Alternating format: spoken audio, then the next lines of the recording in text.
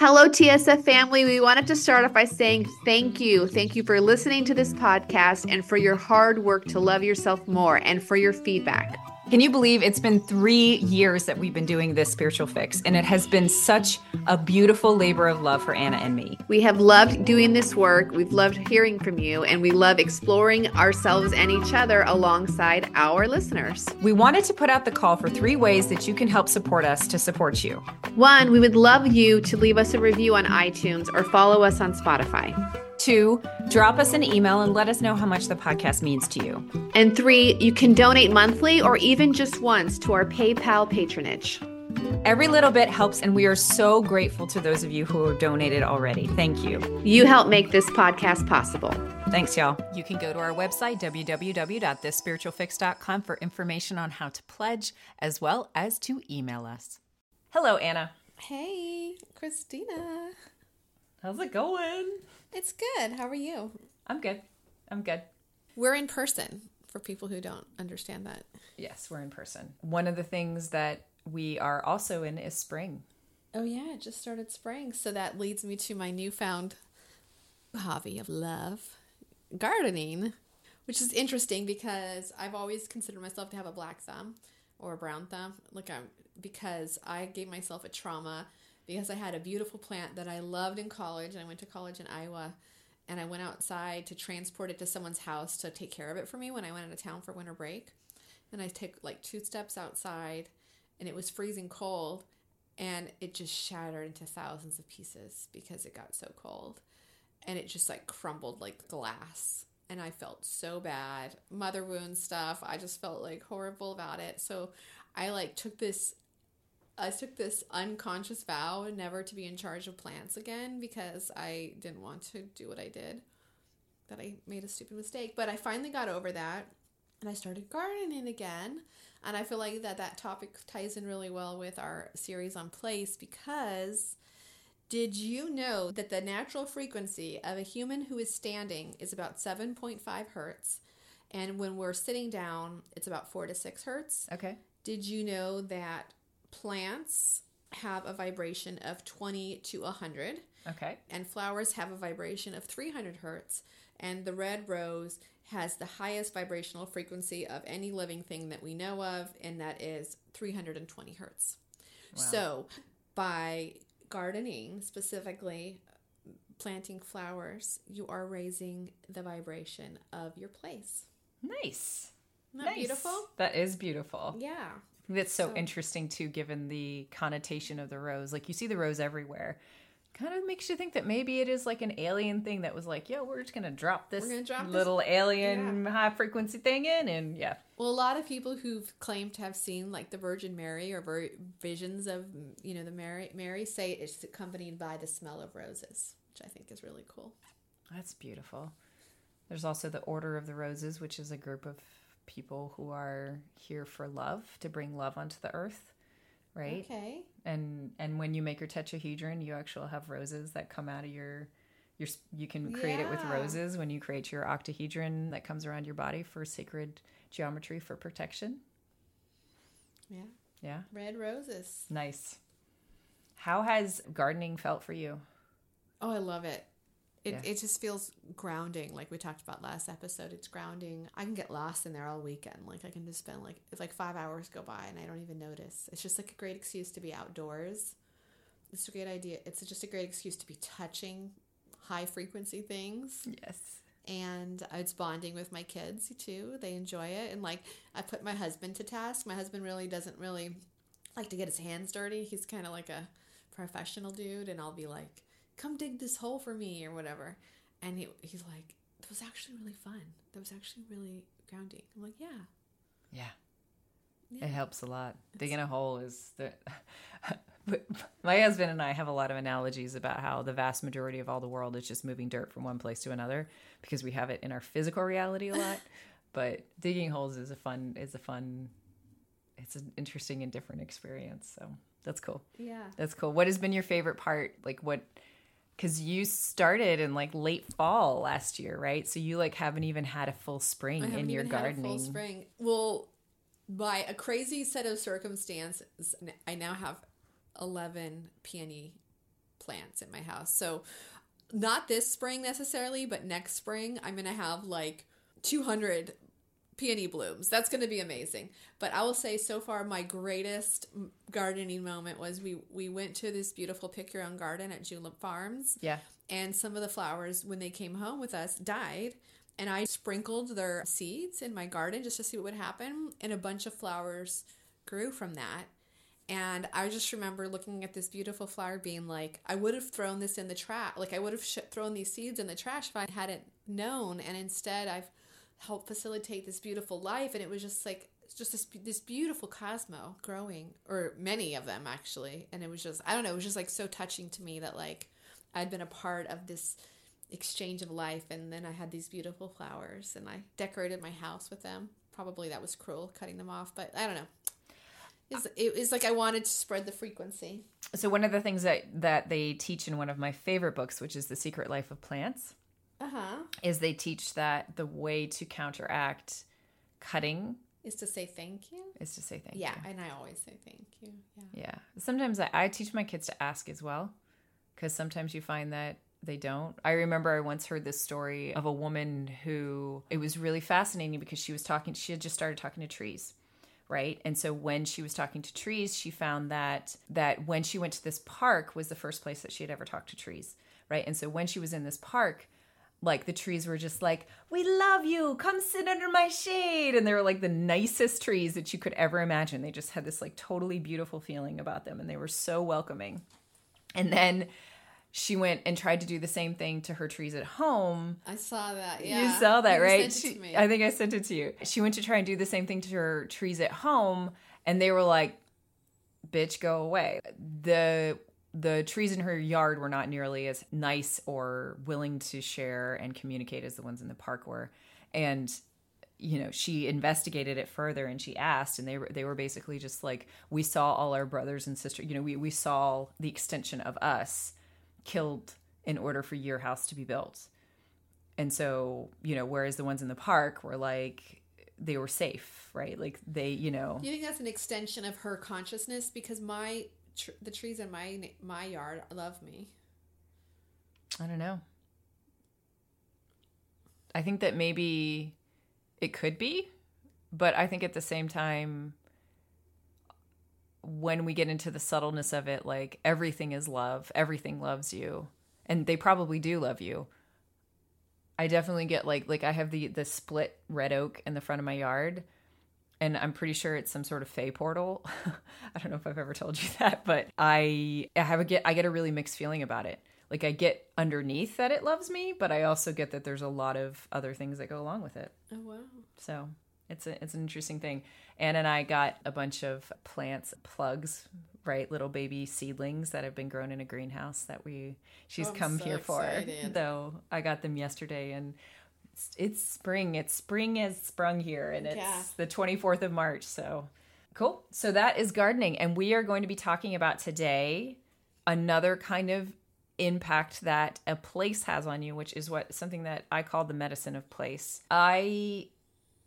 This is one of those weird things that I call it the medicine of place because a couple of years ago, probably 5 or 6 years ago now, when I was living in Atlanta, and I've moved around a lot to a lot of like different countries and cities and all these different things. And I started to recognize that we have an interaction with a place, and different places affect us in different ways. Mm-hmm. And so I started when I was working with my clients, I was trying to verbalize this, and what came out was this concept called the medicine of place. So this is a unique terminology. Obviously, it borrows the language of using the term medicine as a form of not just like allopathic, like prescription drugs, but like medicine as in something that can bring out your shadow, something that can support you, that can kind of do all of these different things. Medicine that works on a spiritual level. It's a spiritual medicine. Mm-hmm. But I came up with this terminology, and I've been using it ever since. So recognizing that I'm borrowing the term medicine from indigenous cultures to be able to kind of describe what it is that I'm talking about. So the medicine of place, in a nutshell, is that places present in the same way that people present opportunities. They have tuning forks inside of them, right? In the same way that we've talked about this before, that people have tuning forks. And when you're coupled or close to certain people, certain lessons choose to come out of you, right? Because you're tuning for it to start to resonate in a certain way. The same thing happens with places, right? I heard you know why it is? Why? Because of your astrological chart, where you were and where you were born, your longitude and latitude. It's like when you go to different places, it's the best place for you because of your particular chart, or like some places are good for you and bad for you based on your chart. That's really interesting. Okay, so we'll pull Anyways, that into what are the possible ideas. But the idea is that what we talked about in the last episode was this idea of biofields, right? That we have biofields, that we have electromagnetic fields that are mostly generated by our own hearts, but they're also contributed to, like they basically contribute to and interact with the overall field that is on the earth. And depending on where you are on the earth, that field feels a lot different. And so what will happen is that, like, it's very much like a magnet in the sense of like something can feel like it's contained. Like imagine you were in a magnetic force field, right? And all of the magnets were like in opposition to you. You guys know what it feels like when you're trying to put two magnets together that don't want to touch. All those magnets, it kind of keeps you contained. And then imagine like if you had a whole bunch of magnets that were keeping you contained, one of them flipping and all of a sudden like attracting a part out of you, right? So it's like, you know what I mean? Like attracting, like pulling out a lesson about injustice, like an injustice wound, for instance. And all of a sudden you're just like, oh my God, I'm in this town and I feel so much injustice because maybe I'm reading signs, like maybe mentally I'm being stimulated because I'm reading signs that talk about a massacre that happened here in the past. Or maybe I'm feeling a lot of injustice because every single interaction that I'm having with store people in this town is they're trying to cheat me. Or, you know, whatever it is, like you'll go to these different places and these different lessons will like shoot out of you, right? So we're going to talk about a couple of the things that contribute to the medicine of a place and how it chooses to kind of interact with us, because it is very specific. To your point, Anna, about astrology, it's very, very specific to you and your electromagnetic configuration, your configuration of bodies, like how you show up on the world is very, very specific to how you will interact with a place and the medicine that it. So the first thing that we're going to talk about is we're going to talk about like greater history of an area. The next is we're going to talk about personal history of an area and how that can contribute to your medicine. And then we're going to talk about specific types of earth energies that can contribute to making you feel like you want to stay in a place or you don't want to stay in a place. And then, you know, kind of talk about in the end about how it interacts with how we can work with the medicine of a place and the way that it interacts with us, especially if we're in a place where we can't necessarily choose if we stay there or not, because not everybody has the privilege of like moving towns or cities or countries. Right. Okay. So the first thing we're going to talk about is the greater history. The greater history, we can kind of summarize a lot of the greater history as kind of what Anna was talking about in the sacred places. But what I would say the greater history is like the cultural history of an area. So I talked about in the end of the last episode about the Ocmulgee Treaty that happened very close to where I live right now, and kind of that level of medicine that sits in this place. One of the other things that sits in this place is what was at one point the largest mental institute in the entire world. I heard about it's that. not even a mile away from me. Yes. It's across the river. It's called Central State Hospital.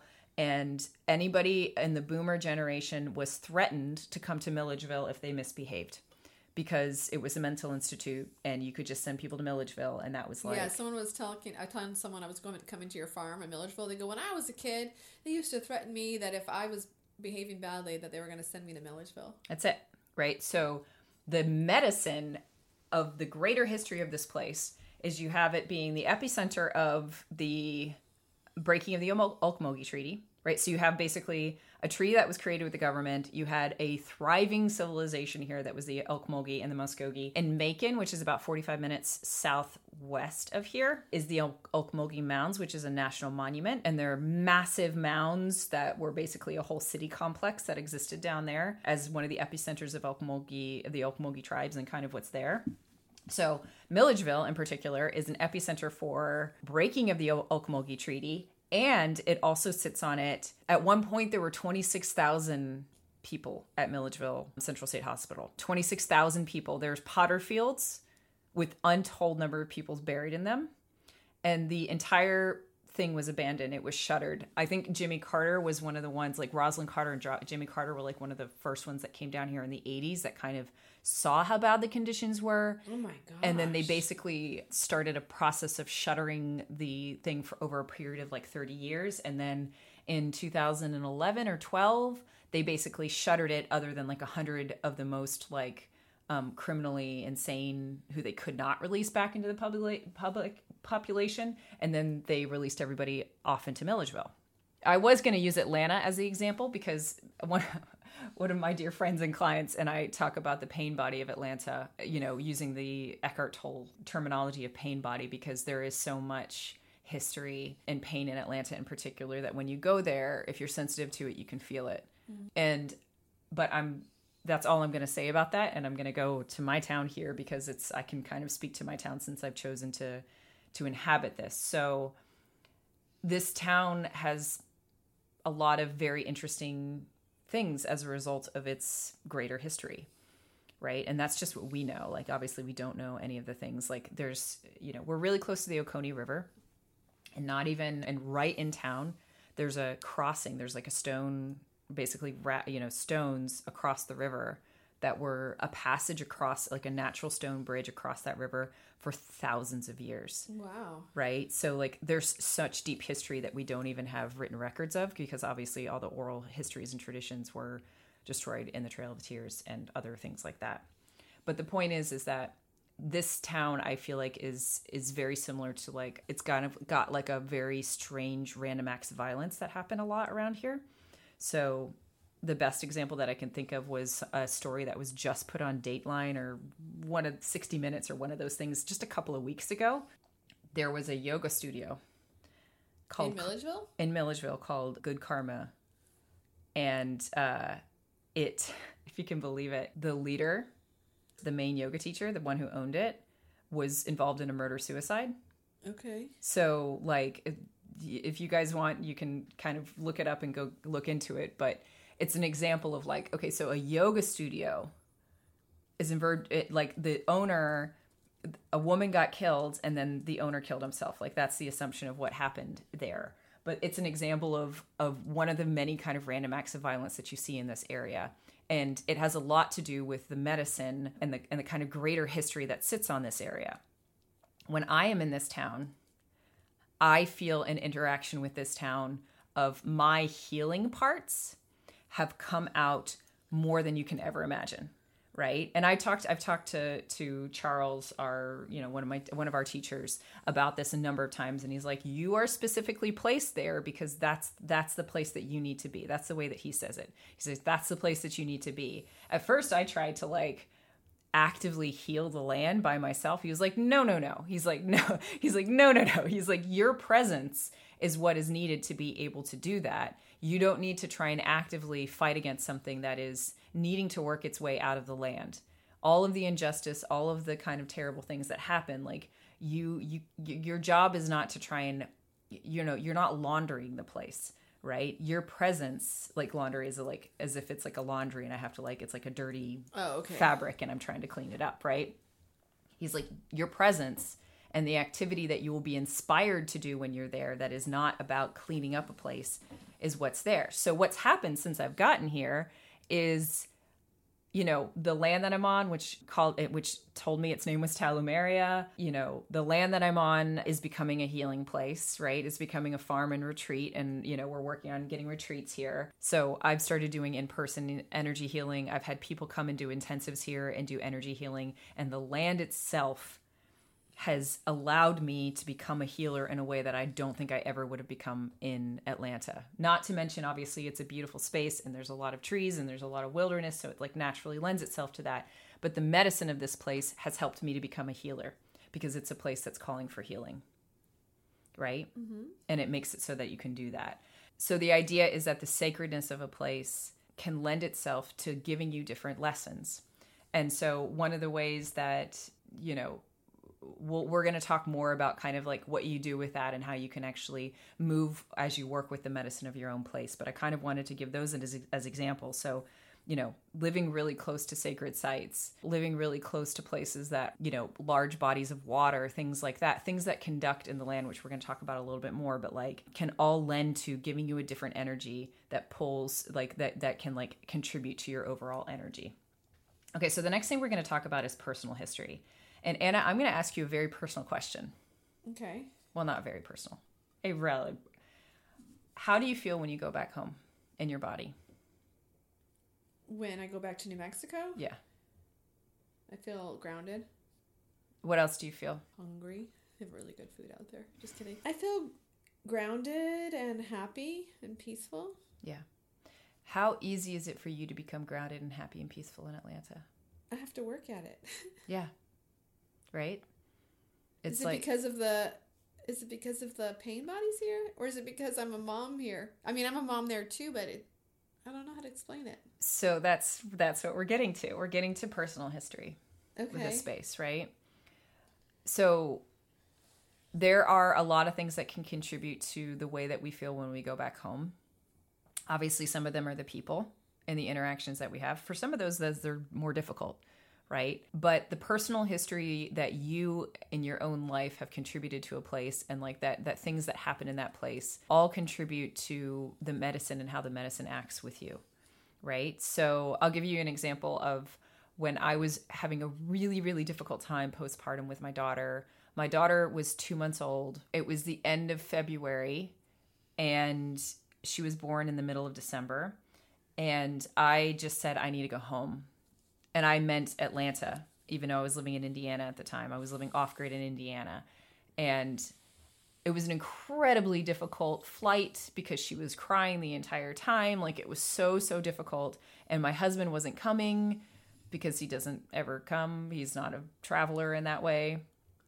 And I think he had to work. My husband wasn't coming. There was like a whole bunch of stuff going on. But I remember in February, late February in Atlanta, like it's like coming on to spring. Like there's a feeling of spring in the air. And in that year in particular, there was a feeling of spring in the air.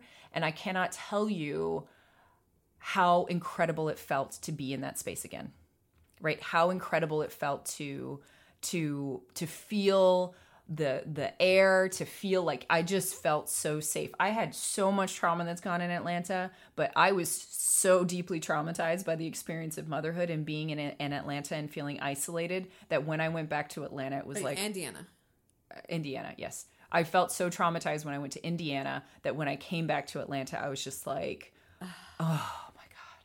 I just took this huge deep breath out, right? I took this huge deep breath out. I was just like, oh my God. And I still had to do all the same thing. I still had to be a mother, right? I still had a 2-month-old baby who couldn't feed correctly and had all this different stuff. And I still had to do it basically by myself with a little bit of help. But it was me single parenting this time. I didn't even have my husband to help. But being at home was like being in a cradle myself because I was born in Atlanta. I was raised in Atlanta.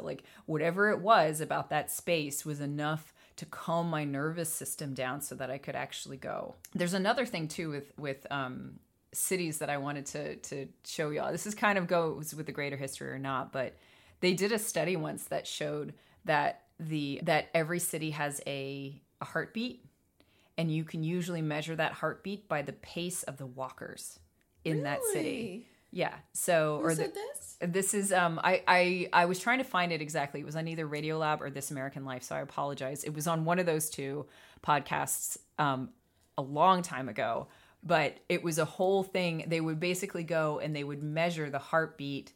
They would measure the pace of how people walked, and then they would correlate that and see that everybody was basically walking in the same sort of cadence, and therefore they kind of derived a heartbeat from those different ones. And so they would play, I'm pretty sure it was Radiolab because of the way that they would play back the heartbeat of all these different cities and how fast the walkers were walking and how fast the things like that. And that's what I felt when I came back to Atlanta, was that whatever was going on in Indiana, I felt like all of a sudden I was in the right heartbeat again, right? And my heart could beat in a different way when I came back home. Oh, wow.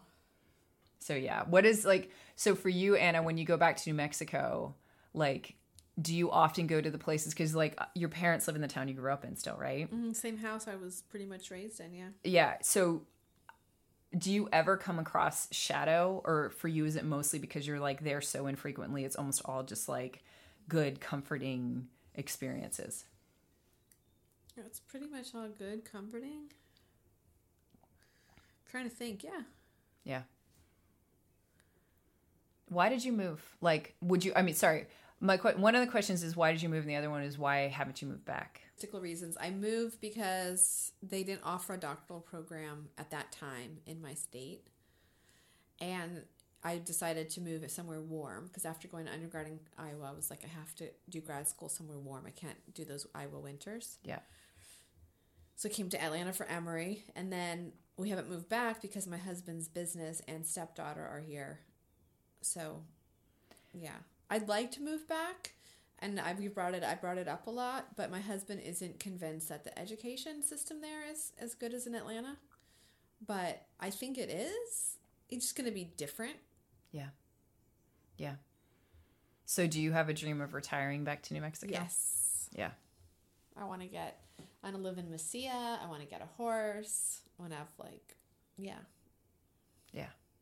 And what do you imagine when you go into that space? Like when you go into the space of going back home? Again, grounded, just grounded. Like peaceful. easier? Does it feel easier? Oh, yeah. Yeah. Let me explain something about New Mexico, for example. In New Mexico, every single restaurant, with very few exceptions, is a drive-through. It's extremely family friendly. I can't even explain. If you want to order pizza, there's a drive up window for pizza. In Atlanta, you have to get out of your car for everything. You know how hard that is when I had 2 babies or 2 kids in diapers or 2 kids in car seats? That anytime I wanted to go anywhere, I had to take them both out. Everything there has a drive-by, and I don't know. It's just so easy and convenient and beautiful, beautiful, beautiful. What is the biggest town what's the biggest city? Is it Atlanta, or is it somewhere in Argentina, or that I've been in? Biggest city? That you've lived in for more than 3 months at a time? More than 3 months. New York. Yeah. When did you live in New York? Well, I did a 3-month rotation there for school. Okay. How could you, the reason I'm asking that, what? Yeah, living in New York, I felt like my sympathetic nervous system was just the dial was just turned up. Everything was go, go, go, go, go, go. Yeah. The heartbeat of that city is so fast. Yeah, it was fast. High expectations. And Yeah. So the reason I ask that is in some ways, do you think that being in a rural place or a more rural place than where you live right now would be an opportunity to ground more? Or do you think it is just New Mexico? Or Milledgeville doesn't give me... Okay, Milledgeville is very rural, like New Mexico. Yeah. Does not give me the same feeling. They say that there are spiritual portals in Arizona and New Mexico, and that's why it has the vibe that it has. Yeah. There's a different vibe there. Can't explain it. That makes perfect sense. But India has a similar vibe. And India is more pronounced. But India, even though it's hustle and bustle and you get off the plane in Bombay or whatever, there is this underlying peace I felt there, despite everything being chaotic. Right. The heartbeat in India might be super, super fast, but there's some sort of deep grounding that happens there. It's a harmonic. I feel like there's a harmonic of, we were talking about ultra low frequencies. That ultra low frequency is really pronounced, it's really loud, but there are all these other harmonics on top of it, and the kind of faster you get with those, the higher you get with those harmonics, the more frenetic the energy feels. Yeah, India, even though it's crazy, it didn't feel frenetic. I think it just depends. For me, it did, but that was because I came from Nepal. Oh, Nepal Thailand. Is 10 times more calm than India. It's crazy. It's crazy calm. Yes, absolutely. Exactly. So that's the real key with that one. So, But it's not universal though, because there's people that go to India and they absolutely hate it. Or I have friends from India and they leave, they hate it.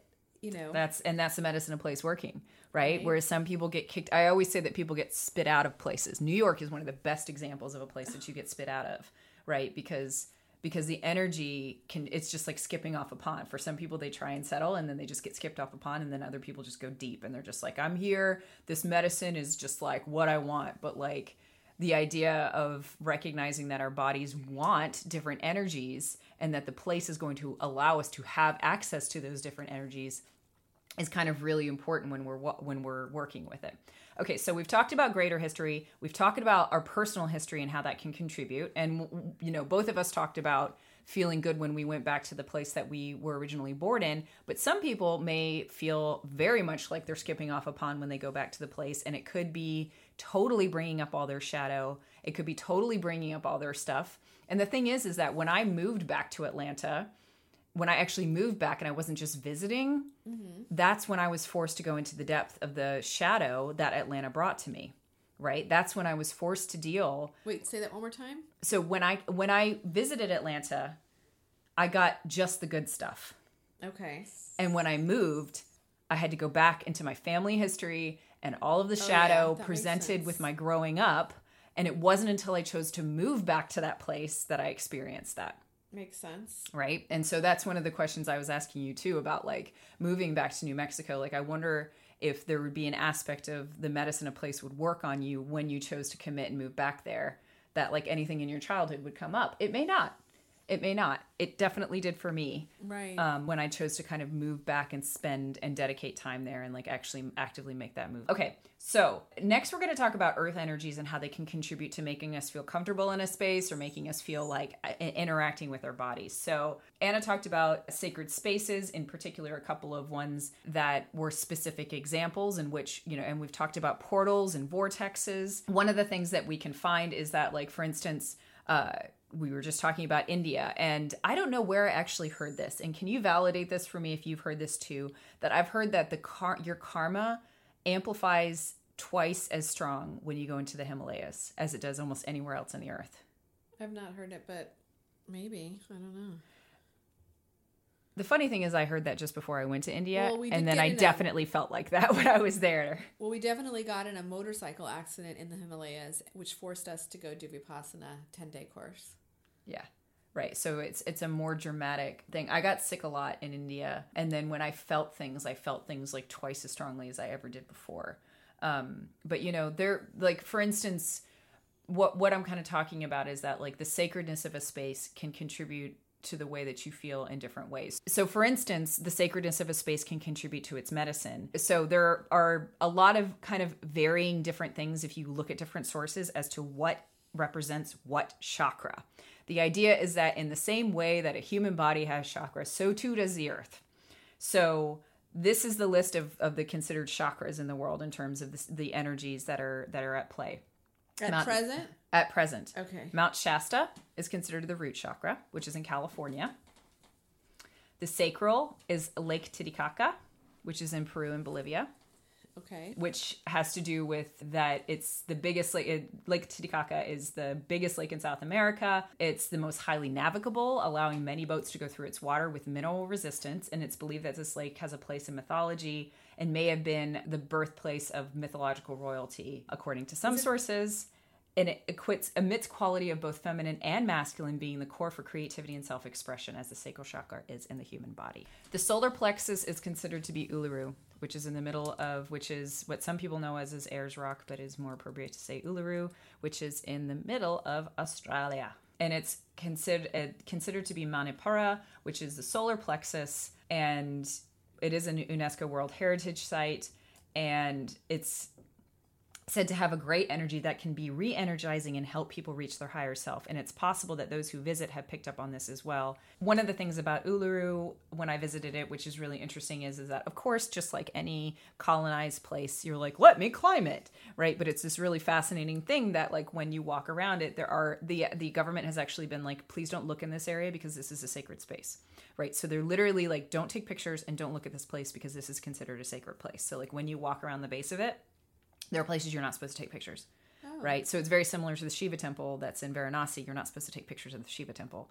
in Varanasi for a similar reason, right? Because there's something with the interaction of photography with that place. And it's considered really bad to die at Uluru, which is one of the reasons why the indigenous, like the Aborigines, are like not in favor of climbing it, because so many people have died climbing it and their souls are stuck in that place. Oh shit. Right? So it's like a really interesting thing. All right. So the heart is considered Stonehenge. which is and Glastonbury and Shaftesbury. So basically that whole area in Wiltshire and going over towards Glastonbury, which is where the Glastonbury Tor is, which is basically a mound that's considered a sacred mound, and it's where the original Avalon was considered to be. That is considered to be the heart chakra of the world. And I can tell you that it's really interesting because I've spent a lot of time in Brighton for work, and radiating out from the place in Glastonbury, like the closer you get to Glastonbury, the more peaceful the land gets. But in radiating rings outside of that, there's like certain levels of like chaos that I attribute with like heart walls, very similar to how humans have heart walls around their hearts. Like I feel like there's a heart wall around that heart chakra that like you can kind of run into really interesting and negative energies within like different radial rings around that place. It's interesting. The throat chakra is considered to be the Mount of Olives, Mount Sinai, and the Great Pyramid of Giza. Right. So that whole area is considered to be so representative of communication. And it was built, obviously the Great Pyramid of Giza was built with lunar and solar alignments in line, a lot of celestial alignment. And so the idea is that it's responsible for speaking one's truth. And it's believed that these regions enhance and embody that idea of like speaking your own truth. Where is this coming from, all this information? This is coming from thetravel.com, but these align with all the kind of in geomancy, which is like the study of the earth and its energies. Because I was listening to Spirit Science, and it said that the Kundalini used to be in Atlantis, but then there was polar shift, and so now the Kundalini is in Tibet. Interesting. So the Kundalini sits in Tibet. Let me see if it's in here, because I feel like I've heard too that, is it Shankara? The name of the Tibetan holy place. Oh, Shangri-La. It says it's a fictional account of the legendary Tibetan paradise Shambhala. So Shangri-La is actually Shambhala, which is supposed to be like a holy land that only certain people can go to. Anyway, okay, so the third eye is floating. According to this website, it's floating depending on the eon. So there's no fixed location for it during this eon, which happens every 2,160 years. It's said to also be at Stonehenge, but it may be maybe it's in Shambhala in Tibet or something like that. It may be moving around. The crown is considered to be Mount Kailash, which is in Tibet. So Mount Kailash is in Tibet, and it's considered that Shambhala, which is the sacred mythological place that only certain people can go, and that like the masters are known to reside in, is at the base of that mountain somehow. And that mountain is so sacred that you like literally cannot go anywhere near it. Oh, wow. But that's Mount Kailash that's in Tibet. So those are kind of some of the examples of what we're talking about when we're talking about the sacredness of a place acting on you. So like if you're in the throat chakra or you're in the heart chakra, you may feel that energy interacting with you in a certain specific kind of way. Other things that contribute are very kind of more tangible, I guess you could call it tangible.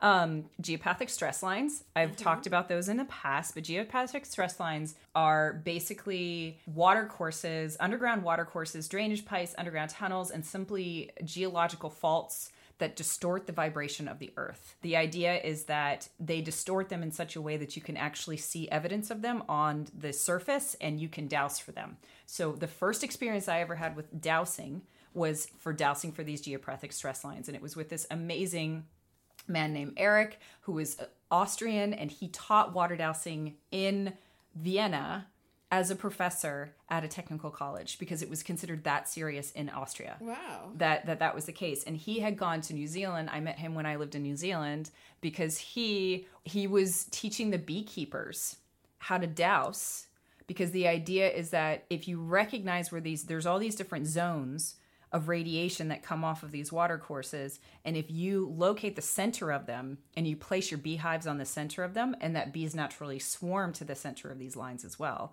right? Oh, really? Yeah, that when you locate a hive in the middle of these water courses, they produce twice the amount of honey and they're resistant to varroa mite, right? So that you don't need to actually give them antibiotics and you don't need to do things like that.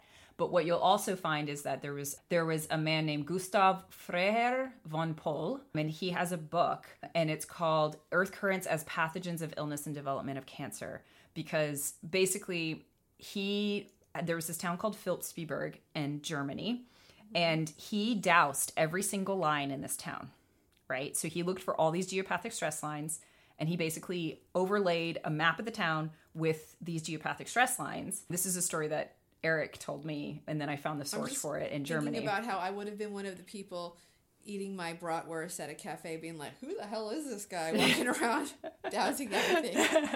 It was amazing. When I went to Vienna, he like took me around the whole town and like showed me all the water courses and like all the signs of him. It was incredible because in older towns you can see more evidence of it. But this guy basically went around and he doused the entire town, and then he overlaid on top of that all the cases of cancer, and every single person that slept on one of these lines, like every single case of cancer, they slept on one of these lines. Oh, weird.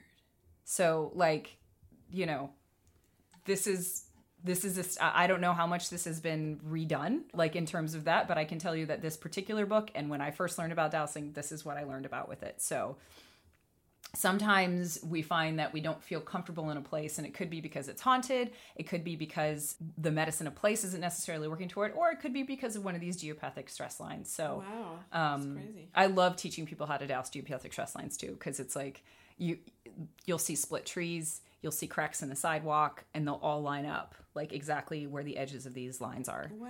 That are going through your space. So it's an interesting thing. And so there are a lot of different, and so other things that can happen in the environment that may make you feel more comfortable or may make you want to stay in a place are all about like huge bodies of water. So I've talked about in the past how bodies of water are amplifiers of energy.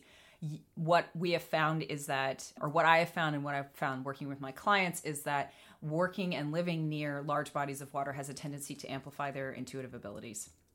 Okay. So that's one of those things that like, if you decide that you want to suddenly get up and go to the beach or to a place that has a giant river and you want to stay next to it, it could be because you're searching for a message or something that you need, and you need a body of water to help that amplify that in you. Right. I mentioned geomancy before, which is a method of divination for basically using the earth to determine things in your own life, which can kind of go into this whole idea of like, I'm really called right now to go to Sedona. And then when I go to Sedona, I'm going to be looking for the signs that I'm looking for right now, right? Because I can't find them in my space. When I'm in my space, the medicine in that space does not lend to me being very intuitive right now. So I really want to go to a holy space or a sacred space because I feel like I have a message that isn't coming through right now, or I feel lost in my life. That's geomancy? Well, geomancy is the idea of using soil, rocks, sands, and things in your natural environment to be able to help read and divine things in your own life. Oh, right? Okay. Right? It's like tarot cards or something? It's using the earth as a tarot card deck. Basically, is what it is. That's a really good way of saying it. It was considered, I mean, you know, it's definitely considered one of those forbidden arts from the Middle Ages and things along those lines. But the idea being that, like, the kind of thing that I want to end this episode on is how we work with the medicine of place in our own lives. So I've talked about a lot of different things that can affect how you feel about a place. You know, we've talked in the past about haunting, so I only just touched on that briefly. But, you know, we can have a personal history with something. We could be interacting with the greater history of a place. And there could be earth things that are actually affecting our ability to feel comfortable in a space. Like there could be earth energies that are affecting and lending to different experiences. But how we work with the medicine of place in our own life is when we feel this great urge to go someplace, when we feel a calling to go someplace, it could be because we're looking for that medicine of energy. So for a long time, I really wanted to go to Japan. I learned Japanese. I did everything. I never ended up going to Japan, but I always figured that there must have been some past life that if I had ended up going, I would have been like feeling a lot of like connection to. And it wasn't until years later when I was out of high school and I was going to take my trip around the world, like, you know, I decided I got to choose where I wanted to go. And I didn't choose to go to Japan because at that time, the medicine of place of Japan was not resonating with me. Oh, wow. It was for years and years. Yeah, I felt like that about India. Like I had to go. It pulled me. Exactly. I felt like that about Australia. So I lived in Australia when I was in high school and I wanted to go no matter what. I was going to go by myself. My family ended up moving. It was like one of those things that the world moved hell and high water to make it so that everybody moved. But I was basically... I mean, I was also a little bit traumatized, so I was trying to go to the other side of the world to get away from that. But, like, I felt so called to go to Australia for years and years and years, and I ended up going there, and it was just the most an absolutely beneficial thing for me in the world. And obviously I was privileged enough to be able to do that. But, you know, and then when I went to travel around the world later, I got to choose all these different places that spoke to me. So Egypt and Turkey and Eastern Europe. So I went all through like Macedonia, which is now called the something else, and to go up through Serbia and all those different places. If we are in a lifetime in which we feel as if medicine of place is important to us and acts deeply on our soul, we may be called to travel, because we may be knocking off a lot of things in our list. We didn't even touch on past lives, and obviously I touched on that, but like I think part of the personal history could be personal history within this life. It can also be past life history, right? It could be past life history that you're really called to do something because your soul is like, we need to settle this, and I need to go physically to this place in order to settle this, and to feel the medicine of this place in order to settle whatever is going on inside of me, right? So using the medicine of place as a way to do shadow work, right? To recognize that the place that you're in is going to pull out a certain aspect of your shadow, like that magnet, it's going to just draw it out,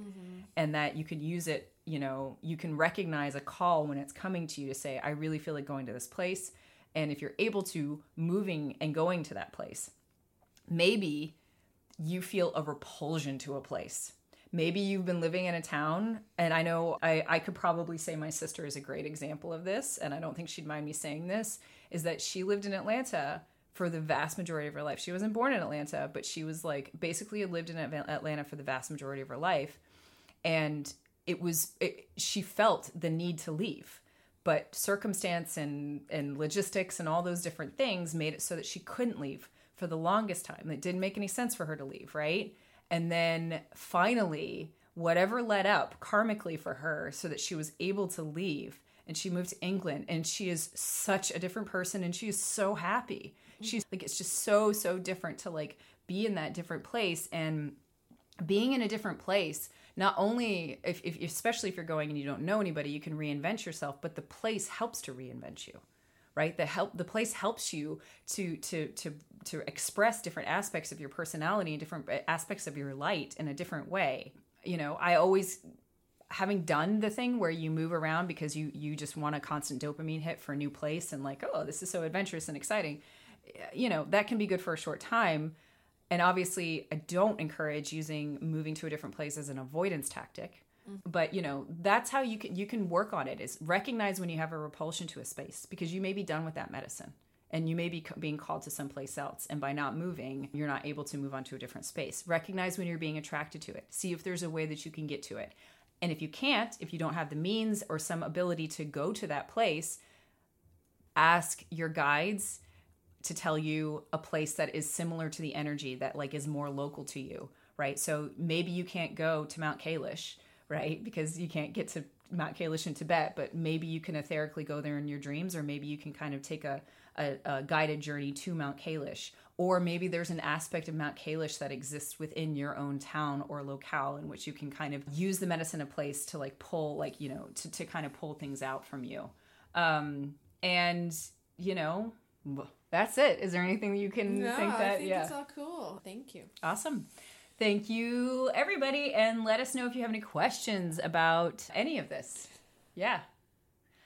Let me tell you all a riddle. There are 4 girls and 4 apples in a basket. Every girl takes an apple, yet 1 apple remains in the basket. How is this possible?